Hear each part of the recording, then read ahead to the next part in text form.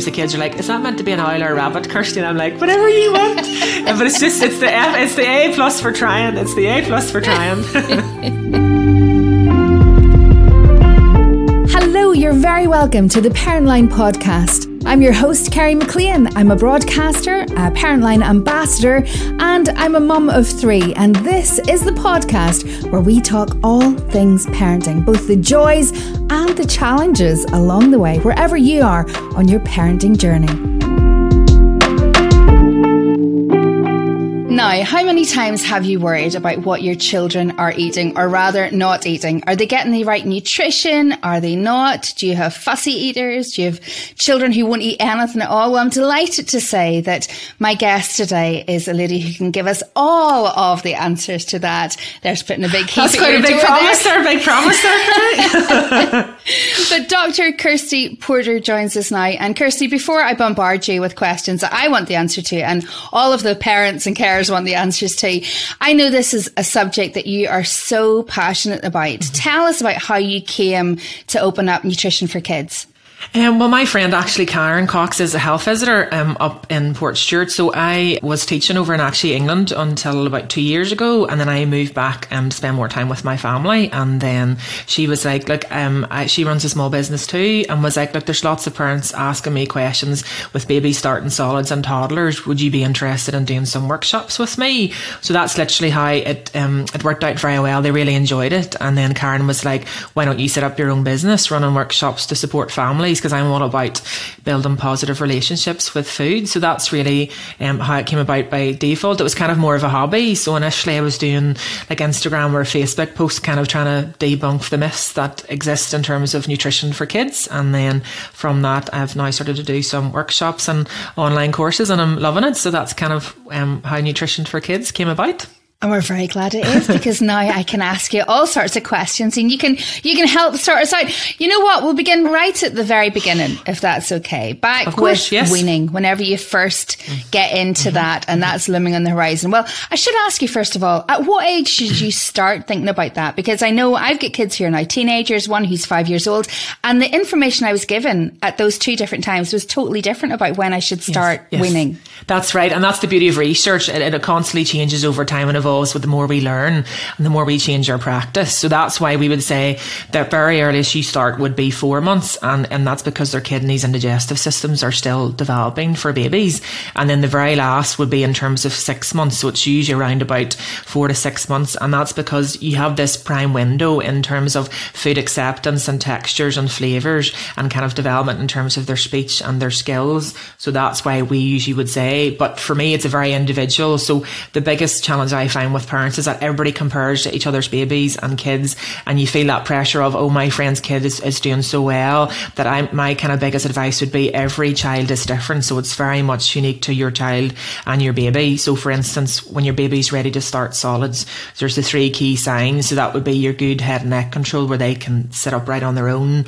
They're showing good hand-eye coordination, so they can lift like a spoon to their mouth. And then the third step would be, if you think that they're ready, if you give them then a finger food or a pureed teaspoon and they swallow it, that means that their tongue-tie reflux is developed enough that they can take solids. Because if they just push it straight back out, that means that they're not ready. So that's kind of where I'm very much it's a very individual basis, but roughly around about between 4 to 6 months. But in most cases it's more like 5 to 6 months. And whenever you do sit down with that initial wee pot of food and that wee tiny baby soft spoon to start them, what should be in that pot? What's the best thing to start them on? So there's kind of 2 different camps. So there's one that's kind of traditional lead weaning, which is where you do the spoon feeds, and that would be like pureed fruit or vegetables or like baby rice. Or there's parents who want to start with, finger foods from the start. So it's very much baby led weaning. So that would be soft fruits or vegetables like carrots or parsnip or like broccoli or cauliflower. So those are the kind of key things to start off with, just in terms of getting used to it. And my top tip would be, you want to introduce vegetables from the very start. So babies naturally have an innate preference towards sweet things, and that's because of breast milk or formula. So that's why they will instantly love and take to fruit quite well, but vegetables is a different story. So that's why if they're exposed from the very first few days with different vegetables, then it means it's increasing your chance of your babies accepting a variety of different flavours and textures from the start. Just in terms of even what you were saying with your teenagers, probably the advice has changed, because it used to be traditionally you would have been on pureed foods for quite a 1 or 2 months, but now the advice would be it literally only needs to be for the first couple of weeks, and then you can progress pretty quickly with lumps and bumps. So that's kind of where you'll find, and it's the same thing with like food allergens. It used to be you delay them because you didn't want to you have a chance of your baby developing allergies, but now all the research is saying that actually the earlier introduced food allergens like nuts and fish and milk, then the better. So that's kind of where we talk about that stage by stage process of introducing food allergens, for instance, as well. So that's the beauty of dietitians and qualified nutritionists are always up to date with the information to help support families in terms of here's the things that work and here's the things that don't work in terms of then either with your toddlers or your babies. And I guess that's the thing, is to reach out and get that help. Because I have a nut allergy. So with all my 3, I was so scared about introducing that into their diet. Yes. You know, because I was so scared in case they would have an allergic reaction and it would be, you know, like really serious. So I guess if you do have a history of that in your family, maybe you're best talking to somebody before you take that step. Definitely. And that's where we're here to help, and any healthcare professionals as well. But that's kind of where our advice would be. So, and particularly as you said, if there's a family history, you may be more concerned. So that's where our advice would always be, when you're introducing food allergies, you introduce them one at a time in very small amounts. And that means then you have that reassurance that you know if there is going to be a reaction, what it's been caused by. So that's why it might be things like smooth peanut butter is quite good if you're wanting to introduce nuts, and that would literally be a teaspoon in, say, like cereal or a wee bit on a toast. And literally then you just, you know, you do it earlier in the day, you see how they get on, then after a day or two do the same thing, and you just gradually increase the portion over the space of a week. And if there's no reactions, then you know that's okay. So that's where we've and that's based on science. So we've done lots of research across the world when it comes to food allergens, and there was this big study called the LEAP study in England that was carried out, and they compared babies and they introduced those that were high risk of developing peanut allergies with small amounts of nuts through either nut butter, or there was this like Bambino, it's like a wee crisp that's covered in peanut flavouring, and they found that the ones that were introduced to the peanuts, those exposed to that earlier, were less likely to develop an allergy compared to those that were introduced later. So that's the reason why that, in combination with other studies, we have changed the advice about introducing food allergens earlier rather than later. Again, it can be very distressing for some parents then, because they're worried what happens if they go into, you know, anaphylaxis, or what happens if they break out into highs and things. So that's why when you control it and you introduce very small amounts, you know, you're not going to get as severe as a reaction to if you had quite a large amount of it. So that's kind of where our advice would be. It's small amounts gradually built up over the space of a week. If I could ask you this, how important is it to get routine involved whenever it comes to eating? Because I would think that's always quite a big jump. You go from a baby, and I fed my 3, I breastfed my 3. So it was just kind of on demand, you know, stuck on. So then it was a big jump then to try and have set times when you would feed them solids. Yes. So is it important at that stage, or is it just about getting the calories shoved in at any stage when they're willing to accept them? Or what do you think? Well, I very much, do you see, when it comes to introducing foods to your baby, I'm very much like about, yes, nutrition is important, but actually at the very start, because most of the nutrition is still coming from either breast milk or formula, it's actually just getting them used to being exposed to a variety of foods and flavours and building up that good relationship with food. That is equally important. And actually for babies to develop skills to eat and drink is massive. You know, all of a sudden they've never experienced this before. They're trying to feed themselves. They're trying to all of a sudden learn how to chew from a variety of different textures is massive. And that's all quite key in terms of their development. So that's why my advice would be, take the pressure off yourself in terms of it. Yes, you will, nutrition is important, but there's so much more to introducing solids than just that. And that's why at the start, as you said, Kerry, it has to work around your family. So usually, you know, you start off with, when you're introducing solids, it'll be once a day, and then all of a sudden you'll introduce it twice a day, and then you'll kind of build up to your 3 kind of mini meals a day. And that's where my advice would be, you work around your family. So I'm very much about, I'm not a big fan of and I feel for parents who literally like, and I get that quite often, I'm make 4 or 5 different versions of dinner because my kids all eat different things. So my advice would be from the very start, you want to introduce them to your family foods and you want to have a shared meal that everybody has together. So that's why if you mimic the times in terms of like you all have breakfast together, you all have lunch together and dinner as much as you can, that's from the very start. Then your baby is part of the family dynamic that you're eating together, and that's where then that builds up that routine. So that's one of my favourite expressions, is routine is king or queen, because kids thrive on independence. Like my mum has always told my 2 sisters, every time they're talking about sleep or eating or anything, my mum was always like, it's routine. Kids thrive on routine. And that's where literally from babies and from your toddlers, if they know, right, that we get breakfast, then we get a snack, then we get lunch, then we get another snack when we come home from school or nursery, and then we get dinner, and then if needs be, you get bedtime snack as well. So they know every day to expect that, and that helps manage their expectations in terms of their eating and drinking. So that's why I literally would say, like, from the very start, when you're establishing your babies onto your 3 meals, and that's why I'm very a big fan of incorporating your family meals. So the difference would be, now sometimes if there's too much salt in them, you'd use low salt stock cubes, or my top tip would be you'd take out the baby's food before you add in the salt to season then, and that way your baby's still getting the same food. And literally in most cases you just would mash up different types of meals that you're having, so that way literally from the start your baby's having that experience. And again, research would suggest, because homemade food tastes different every time, you can experiment with different flavours and textures,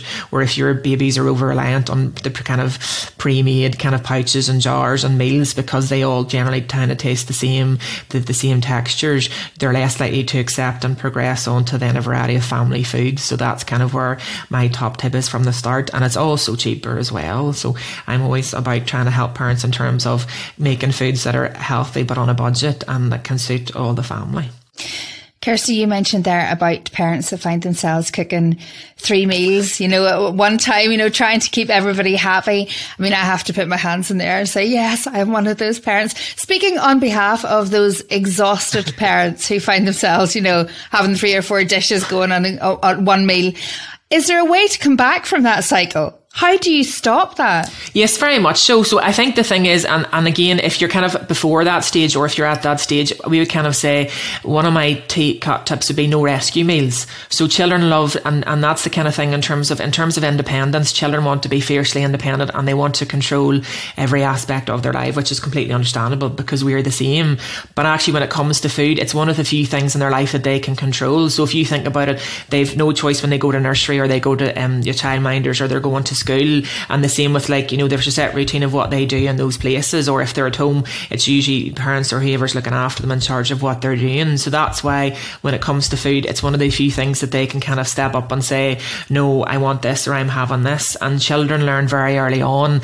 If you pester parents, and it's about, that's the pester power. So if you're like, no, I'm not having that, and they know you're going to cave and give in and make them something else. So from my experience, that's where I'm saying, why would you, if you know you can push mum and dad's buttons and you can get the food that you want, you just have to put up a bit of a fight and be very resistant, then that's what happens. So that's where the advice would be, then you're going to start moving forward and you're saying this is the new normal, in terms of there is no rescue meals, there's no alternatives, everybody's having the same food, and if you don't want it, that's fine, but there's no alternatives. It is tough at the start because parents are like, I'm starving my child, I can't do this. But I'm like, but if you stick to this and you're very good, and I mean there's no deviation, you stick to this, after a few days they'll realise, gosh, I'm going to go hungry here if I don't eat. And that's where then all of a sudden you have that security of, okay, if dinner time, for instance, is the biggest problem, if you give them a good snack before dinner time or a bedtime snack, they're still getting some form of nutrition. But all of a sudden then they'll start to change and be like, right, well, I better eat this, or there's going to be no alternative. And the same thing would be how you present your food. So I'm a big fan of so when I see patients, I would say, talk me through your typical day of where you eat and what does meal times look like for you as a family. And I fully appreciate family life is very busy and everybody has busy jobs. But if you can, my advice would be, if you all sit together as a family at a table, if you have one, or a breakfast bar, whatever it happens to be, and actually everybody sits down together and you have the same foods, but they're presented in the middle of the table in big bowls. So I talk about so it's like serving food family style. So it means then that nobody's being felt different, nobody's being picked on, and again, there's no pressure or expectation for your children. We're all very able to manage and self-regulate our own appetite and our hunger cues. So that way, in terms of then, a big plate can be really overwhelming for kids if you put on a big portion of food. So that's why if you literally put all the foods in the middle of the table and everybody helps themselves, it means that your child can control how much of each of those portions that they want. And actually, if they want more of the potatoes or the rice or the pasta, or they want more of the meat, and they don't want as much vegetables at the start, that's okay, because it's all about them getting used to it. But pressure switches off appetite. So that's where, if meal times are, as you said, become quite stressful, you're having multiple options, that doesn't help the situation. So that's why if you strip it right back, meal times are fun. It's where you catch up. You don't talk about food. There's no pressure. And that's where I would talk about building healthy relationships with food for children, is avoiding negative feeding practices. So what I mean by that is like bribes or rewards or punishment, or you must eat this, and force feeding. None of that works, and actually they're more likely to be resistant, and that kind of then where you get these fuss eaters in children. So that's where, if you strip that right back, that there's no pressure, no expectation, that mealtime is a shared time where you're talking about your daily lives, having some fun, and actually everybody just helps themselves, that can make a massive difference. So that's kind of one of my top tips from that perspective. And is that what you would do as well with toddlers? Because I can see me using that with, my wee girl now who's 5, saying, here, you pick. I think that's a great idea, because she's a really fussy eater, saying you pick what you want. But whenever you've got a toddler who just refuses to eat, what would you do in that instance? So in terms of toddlers, there's tons and tons of different reasons why toddlers don't eat. And that can be because if they're not well, if they're tired, if they're constipated, if they're going through a growth spurt, or their mood changes, or if they, again, this whole thing of if they feel the pressure and the expectation and they're stressed, that completely switches off their appetite. So that's why food refusal in toddlers is quite common, and it becomes like a battlefield then with meal times. So that's why, and again, we talk about, so with toddlers, there's a thing called food neophobia, and basically that's just a fancy word for they don't trust new foods. They kind of get quite scared of new food, so they become distrusting, and that's why they'll refuse to eat. So as you said, Carrie, and we get that quite a lot. Like my baby, when we were introducing solids, would eat a variety of foods. Now they've become a toddler, they've completely changed their mind, and they're refusing to eat previously accepted foods, and that's because of this food neophobia change. So that's where, again, in the dynamics with your mealtime, if you're all sitting together and eating the same foods, and you are your biggest role model for your children. So if mum and dad are eating the same foods as me, they become trusting of those foods, if they trust them as safe foods, because the rest of the family are eating them and enjoying them. So that's why if you stick to the same foods, and it's exactly the same with those toddlers who are refusing to eat, it's the same thing. Because often whenever I talk to parents and say, so talk me through, and they're like, oh, we're saying you must eat this, you must eat this, and they're literally sitting trying to force feed their children. And I'm like, but that's why, because those toddlers are feeling so much pressure and expectation for them to try foods that they don't enjoy the experience, and actually that's why they refuse to eat, because it's just too much pressure for them. So that's, again, if you go back to that, taking that back. And actually I would say take it a step further. So in terms of toddlers and food acceptance, if you get them to be involved as much as you can in the full preparation of meals, it can make a massive difference as well. So I'm a big fan, and that's kind of one of my campaigns, is to get cooking with your kids in the kitchen.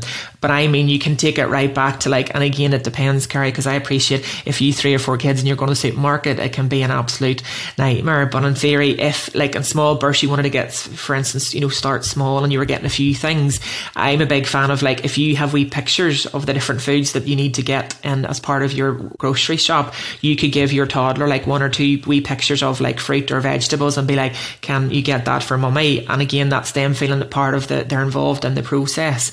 And then they're like, oh, and that can be very, very good. And the same thing when it comes to meal times, your toddlers can help set out the plates or set out the bowls or the glasses, and it's just them getting involved from that process as well. And again, it obviously depends on the age of your toddler, but I'm like, there's no reason why they can't wash fruit and vegetables for you. And again, the research would suggest if your children are involved in actually the cooking and making of foods, because they can see exactly what's going into those foods, they become more accepting and they're more likely to try something if they've been involved in it. So I always use the example of at Easter time there, like my sister would have said, my nephew wouldn't eat cream cheese at all, no matter how many times she tried it, he just flat out refused because he didn't like the look of it. So I was like, right, leave that with me. So then when I went down for Easter, we made like Easter egg cheesecakes with, like, because he loves mini eggs, so he likes to bash things, so literally I was like, so I had cream cheese was the topping, and he literally in a bowl he mixed it up, he mashed, he loved it, he smashed all the mini eggs and he put it all together and made like wee mini cheesecakes. And like my sister nearly fell off the seat because totally unprompted he was like, what is this? And I was like, oh, this is cream cheese. And he dipped a spoon in and he started to try it and lick it, and he was like, oh, this is quite nice. Now he didn't manage a full Easter egg cheesecake, but the fact that he actually tried it, and that's where again, if you get them involved, because they're having fun and there's no expectation for them to eat, because I didn't say to Harry, you must eat this, you have to try this. He literally by himself, completely unprompted, was like, oh, I'm going to give this a go. And that's the secret. So if they can be involved, and again, if the toddlers are slightly older, you can get so Amazon's usually quite good, but some like local shops as well, you can buy like toddler cutlery, like wee knives that are safe for them to eat, wee crinkle cut knives as well, that they can actually help then chop up the foods as well. And the same thing, like I'd always be like, if we're making like pancakes or French toast, they can flip the bread over, they can add in the ingredients if you preload it for them. So that way again, they're being involved in it, and it's a great bonding opportunity for you as well, because actually they have fun with you. Now obviously if you're very busy and you've got time pressure, you can't do that maybe every night, but actually if you've more time perhaps at the weekends, that might be your family bonding that you do, like I'd say like a family pizza night at the weekend, or like you're making pancakes or French toast at the weekend for breakfast. Those are great ideas, because that's what I love about the pizzas, because it doesn't mean you have to make a pizza base from scratch if you don't want to, but you can get like pita bread or a pre-made pizza base or even wraps, and literally you can again get the kids to be involved, different toppings like mushrooms, sweet corn, peppers, and you can almost make it like a competition of who can make the most creative pizza. Or you have like family taco nights, and all of a sudden it becomes, it's not about what quantity of foods that they're having, it's not about the nutrition, it's just about them being exposed to a number of foods, and that's what meal times is about. We used to do a thing, Kirsty, I had an older girl who was really, really fussy about what she ate. So I used to give them a bowl of mashed potato, like a lump of mashed potato, and then sausages and wee bits of carrots and wee bits of tomatoes and different things, and say to them, like, what animal can you make? Fantastic. Yes. Like shove these things in to make like hedgehogs and all these kind of things. Oh, yes. And it was great. It was the only way that I could get them to eat. Exactly. But I think the main concern that I had at that stage, and I think that a lot of parents have, is it's great to get them to try these things, but how do you actually know they're getting enough nutrition, enough calories to do them, Yes. And I would say, so if I would kind of talk about, so the two things is, so children are very visual, so especially toddlers, so kind of younger than 7, how things look is a big determinant if they decide to accept the food or not. So that's why presentation is key, making foods fun and colourful. And as you said, Carrie, fantastic, that is a great idea. So I would always say, like, build up a story. So say if you're making vegetables, you're doing a rainbow, you can talk about the rainbow and the weather and make like blueberries to be like the raindrops, or for instance, like, broccoli can be like a tree in the forest, and you can be like, what does it smell like? What does it feel like? What does it taste like? And the textures, and all of a sudden you're changing that dynamic that actually they're having fun. So that's a key thing. And I would sort of say how things look. So I'm a big fan of like, say, cutters and molds. So I'm like, if you've any of them, so you can get tons of them and they're quite cheap, like a star cutter or gingerbread man, or like like a rainbow, or like wee Disney. There's tons of different cutters and molds that you can get. And literally if you put like you said, the potatoes into the mold, or the rice, or you use cutters for like their breads, and all of a sudden you change the boring cheese sandwich into something creative with like a cloud sandwich, then all of a sudden that makes it a lot more exciting with the kind of rainbow vegetables alongside that. So that way it's all about, I talk about variety is the spice of life. So rather than trying to fixate on every single meal, think of the bigger picture. So actually, what have they managed to eat that day, and what have they managed to eat overall in the space of that week? So because toddlers' appetites do change quite a bit, there will be some days they'll not eat as much as others, but actually if you think in the grand scheme of that week and they've managed quite well, that's what I would sort of say to reassure the parents. Like, there will be days they won't eat that much at certain meals, but try not to get too fixated on that. So in terms of then, as you said, so what does variety look like in terms of getting that good balance with nutrition for your children?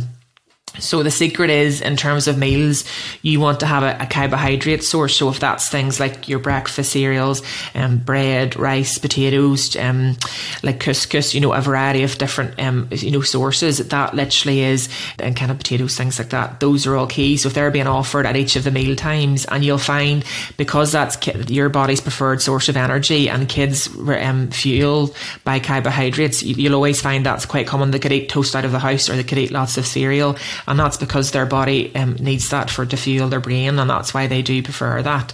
So if you offer that at every mealtime, that will help in terms of your balance.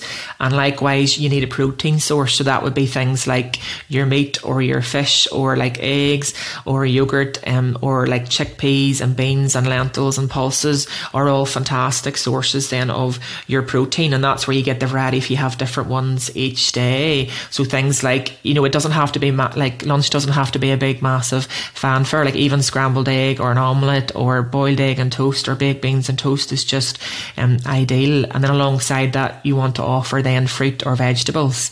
So again, depending on the age of your child, you're aiming for then those 5 portions a day. So if you think about, right, breakfast might be toast, or it might be breakfast cereal for most children. So that's why, but you can add fruit into that or alongside that, and all of a sudden that counts towards one of their 5 a day. And likewise for lunch, giving them a salad, or giving them like cucumber sticks or carrot sticks or pepper sticks, all of a sudden you're then eating that's another 1 or 2 portions. And likewise for dinner, like whatever you happen to have, like peppers, onions, carrots, broccoli, whatever your family has. And again, I'm a big fan of making meals that's part of the meal. So if you have like spaghetti bolognese or a chickpea curry or fish pie, any of those things, you can add vegetables in it, so it just becomes part of the meal. And again, for maybe dessert or snack, you're offering those fruits or vegetables, and all of a sudden you've met the target of the 5 portions of fruit and vegetables. Now it mightn't be a daily thing, but just being exposed to those different foods all the time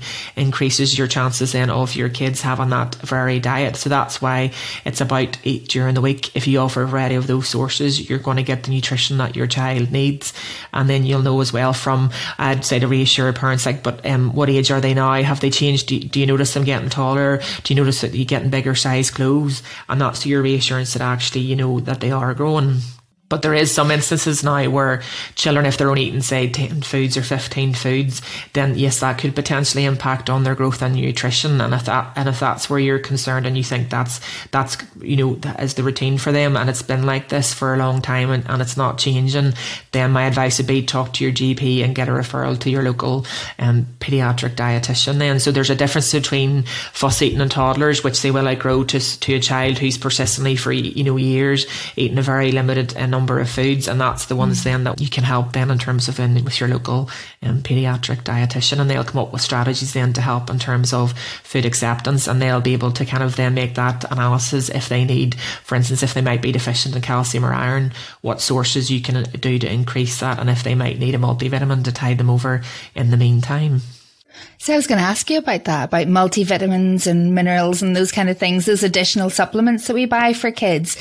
I mean, I always got them for mine because I always kind of thought, well, if they're missing out, maybe if they're not eating here, they're not eating that, the things that they should be eating, maybe that kind of tops them up and brings them up. What do you think about them? So generally, if your children are having a well-balanced diet, they don't need a multivitamin unless so the Department of Health recommends in all children aged under 5, they should have like a vitamin A, C and D supplement.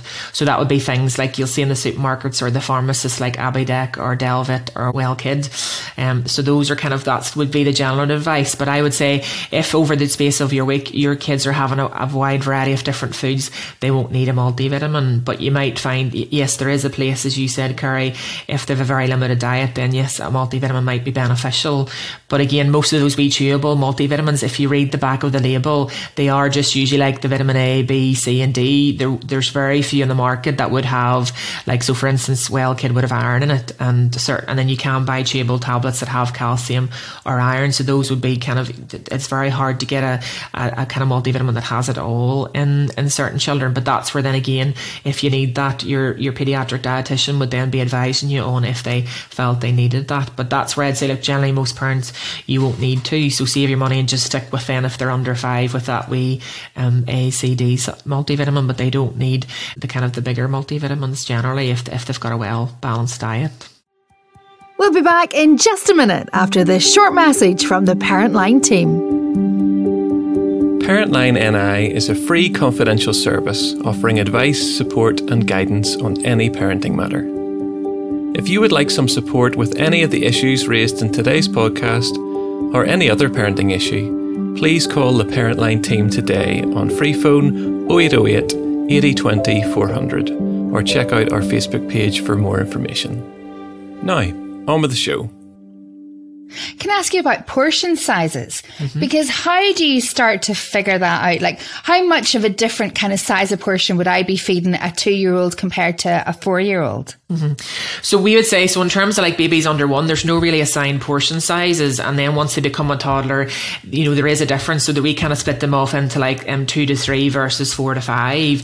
And actually that's the biggest thing for parents, because whenever we talk to parents and say, okay, talk me through like what size are they having, and actually then they're very surprised to find out that actually they're more than meeting what they need. So sometimes parents' expectation of what they feel is a portion size is actually a lot more than it actually is in reality. So we would talk about, so for instance with fruit and vegetables, it would be like half the size of an adult's palm is what is a portion of fruit and vegetables. So that's 40 grams. So that's half the size of an adult portion. So if you think that would be like half an apple, it would be half a large orange, it would be like 68 grapes or raspberries or blueberries. But actually when you talk to parents, they're like, oh, I thought I had to give them half a packet, or I had to give them 15, and I'm like, no, it literally is that kind of space. And that's why with the younger toddlers between 2 and 3, it's more 2 to 3 portions of fruit, and then when they get between then the 4 to 5, it's that kind of 5 portions then.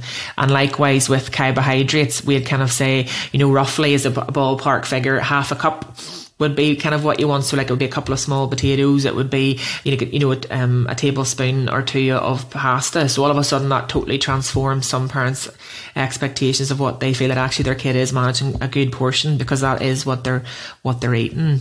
And then likewise for your protein sources, it would be like, one of those small yogurts, it would be like 2 finger-sized adults, like for a cheese portion, and it would be like a small bowl of custard. So we talk about if it's beans or lentils or pulses, it's that, again, that 3rd cup would be the size for your proteins as well. So that's kind of where we talk about different portion sizes. And again, I know sometimes with the science you can bamboozle you, because it'd be like, oh, it's 40 grams of this, 20 grams of this, but actually who has the time to sit and measure everything out? So that's kind of where we do have pictures. So there is different resources that you can access that shows you the amount of portion sizes that you need.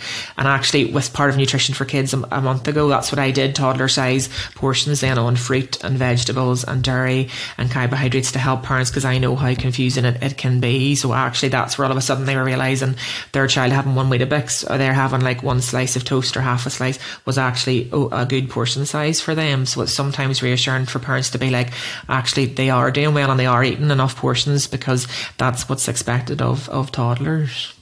I'm sure you've got a lot of parents as well looking for a bit of support and a bit of advice whenever it comes to lunch boxes going to school as well. Do you know, there's a lot of people on social media and they put up pictures of their lunch boxes that they send off to school, and they're the most incredible. Oh, yes, food envy. Oh, totally. And then I'm standing there going, oh, mummy guilt, mine's is going away with sort of a floppy ham sandwich or something.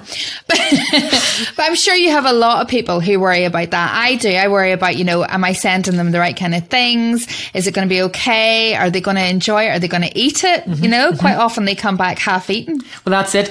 And that's where I kind of say, look, nobody's a Picasso. And I think, and that's the caution I have sometimes with like Pinterest and like social media, is that parents then do feel, they do feel a bit of, oh my word, I'm not doing this I must be a bad mum. I'm not managing to create these masterpieces. But I'm like, but don't forget, a lot of these people are professionals, and actually they're getting paid to kind of promote some of those products as well. So that's where I'd say, look, the reality is, if you've only got 10 minutes or 20 minutes to prepare for a lunch, you have to work within your time frame. So I've kind of interpreted the Picasso version of a lunch meal and actually made it into simpler versions. So I actually have an intern student with me called Bethan, and she's fantastic. And that's what I was like, she is so creative and makes things, but they're beautiful, but they're simple. So literally, like when lockdown ended and that first week of kids going back to school, we did a series over the space of that week. So we did like a caterpillar sandwich, we did like an oil, and we did like each day we had a different one, like a rocket, and literally it meant then it took, and that's what you'll see in the reel, it literally took her like a minute to do, because she just was cutting things up or using molds, and literally it was it. And again, it depends what your family has, but sandwiches are really quite handy for parents. So that's where I was like, look, you can use different meat or fish or, you know, or eggs with their sandwich fillings as well. So, but you can just change how you present them. So that's where literally a cutter, or you just simply cutting things into like a triangle for the rocket, for instance. And then alongside that, then it's just offering them a different fruit each day on a daily basis. And again, if you've those wee cutters, you can literally create like heart shapes or stars and different ones. And all of a sudden that just makes the fruit or vegetables a bit more exciting. Or you're using the crinkle cutter to have then, if you're offering them like say the vegetable sticks as well. And the good news is you can always prepare that the night before and just leave it in the fridge. And alongside that, then if you offer them like a yogurt and things like that. And I know it's even harder now because with all allergies in schools, you're not allowed to bring in nuts, you're not allowed to bring in, you know, certain foods. So that's kind of where then that kind of creates more difficulty for some parents, because actually if their kids only eat a certain amount of foods and they're being told they can't bring it into school, that can present challenges. So that's kind of why it's just about, you know, what you can manage. And again, for that variety, sandwiches are fantastic. Or for instance, if you've got like a pasta like leftover from the night before, you could have, you know, bring that in with them as well.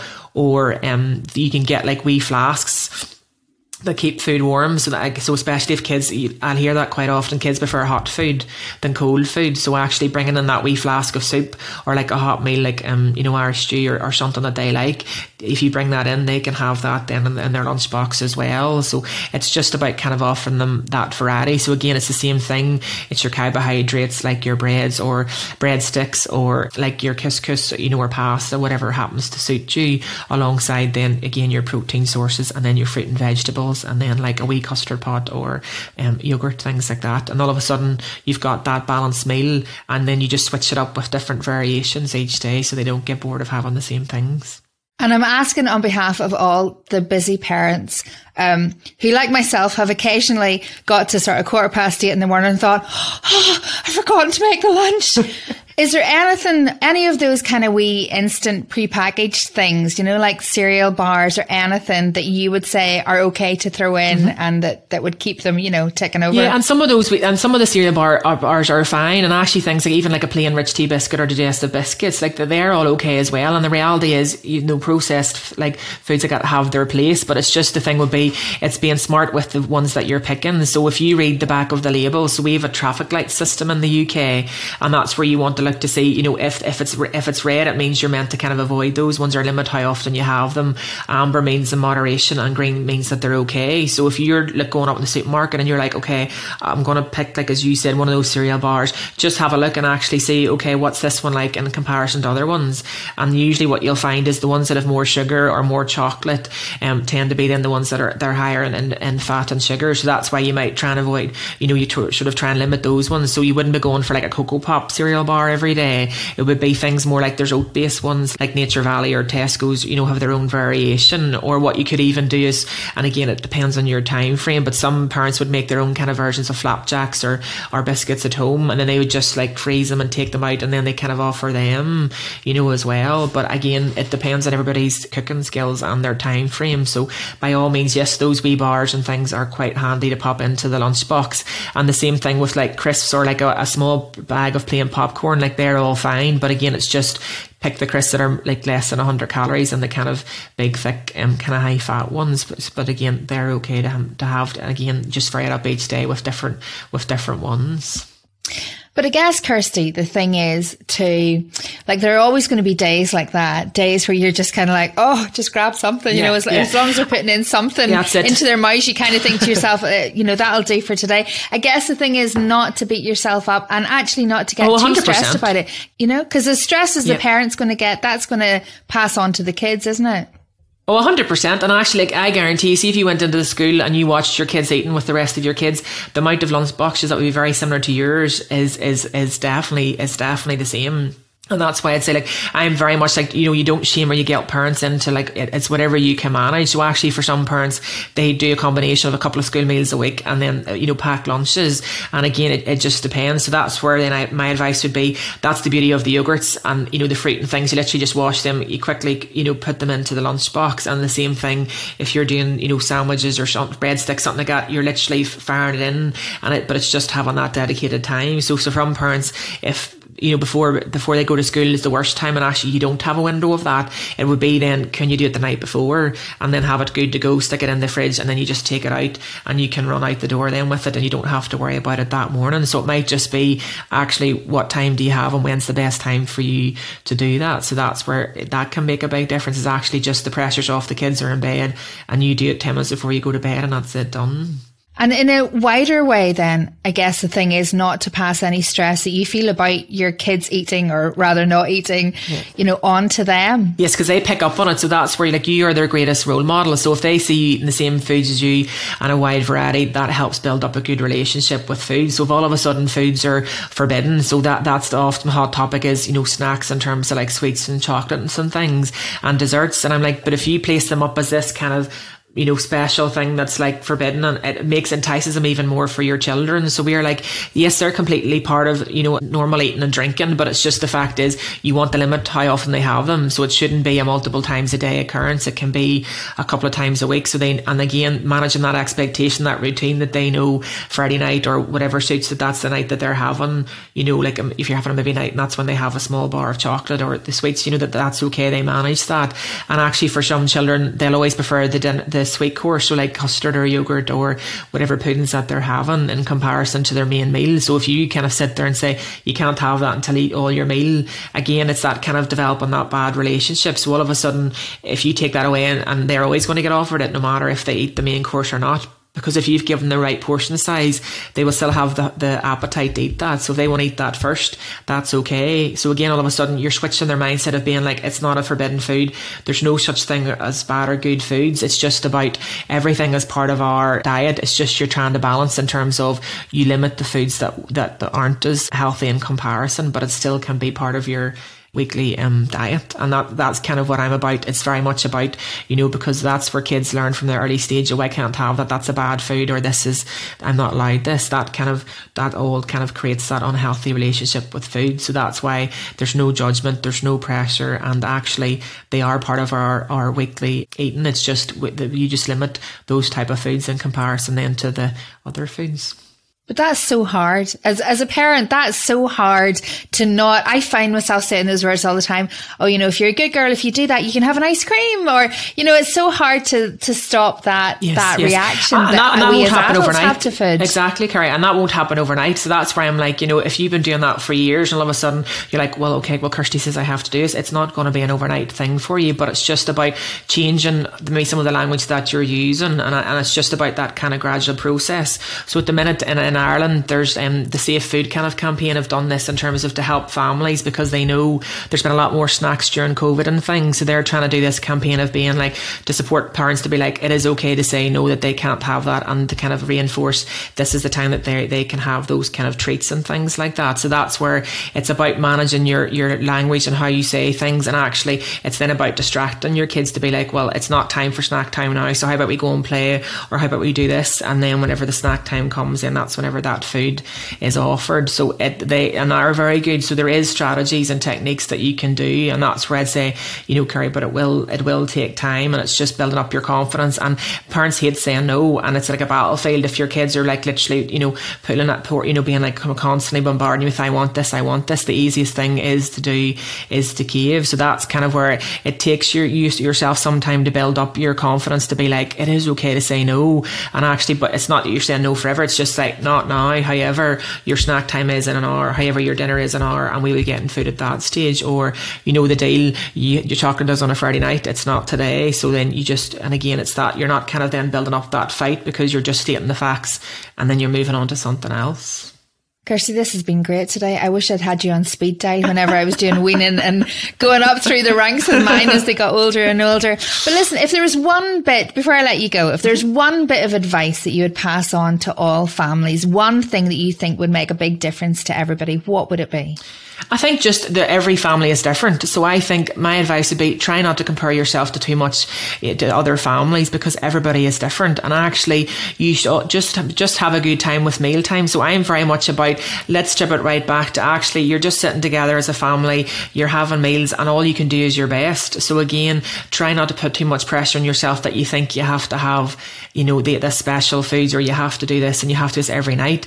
Your family life is very different, and it has to suit around the rest of your family. So just work out what is best for your family. So if you can work within a routine, and that's where again some things, Carrie, might be like you sit down and one time during the week and you decide, right, what's my weekly plan for my menus, so that you do have lunch options for the kids and you do have dinner options, and then you build your shopping list around that. So that's where it's just about, maybe for some parents, from what they've heard today, might be like, oh, there's so many different things, I don't know where to start. So it might literally just be, okay, let's focus on the routine, and let's literally, so as Kirsty says, let's stick to then that they're getting fed every 2.5 to 3 hours. So you have that breakfast, lunch, dinner, and your 2 to 3 snacks a day. Or it might be like, actually we don't sit together as a family, I'm making separate meals, so actually my priority might be sitting together as a family and serving the food family style. So I would say just whatever you think that you would rather prioritise, or just choose one goal, and that's realistic, because yes, there might be 10 different things that you can change, but that won't happen overnight. So just pick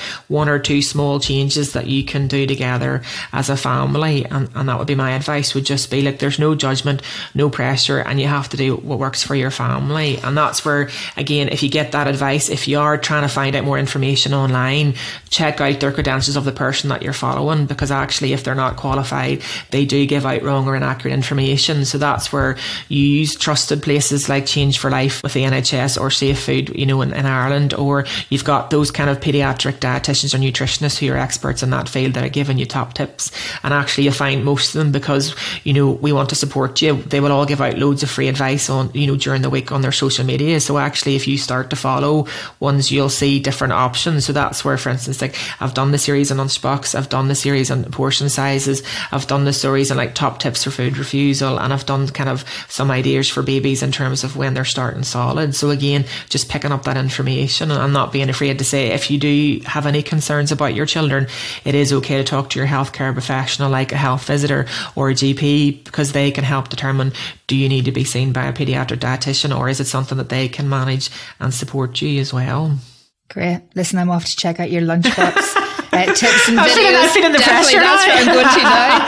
I love it, because the reels, we very much do like quick 30-second reels, but it literally shows you like, this is what you need, and it's so quickly, and it just shows you like how simple and easy it is, because I'm very much about, I'm translating Picasso into more realistic things that families can manage. Excellent. Yes, I'm less Picasso and more colour by numbers. Me too. So me too. It's not my forte ever, but I've learnt lots, and I'm like, honestly, guys, me, who's the least artistic person in my family, if I can manage to make and like literally, and even sometimes the kids are like, is that meant to be an owl or a rabbit, Kirsty? And I'm like, whatever you want. But it's the A+ for trying. It's the A+ for trying. Well, listen, thank you so much for having a chat with us today. Dr. Kirsty Porter from Nutrition for Kids. Thank you very much. Thank you so much for having me. All the best, Carrie. Bye-bye now. Bye.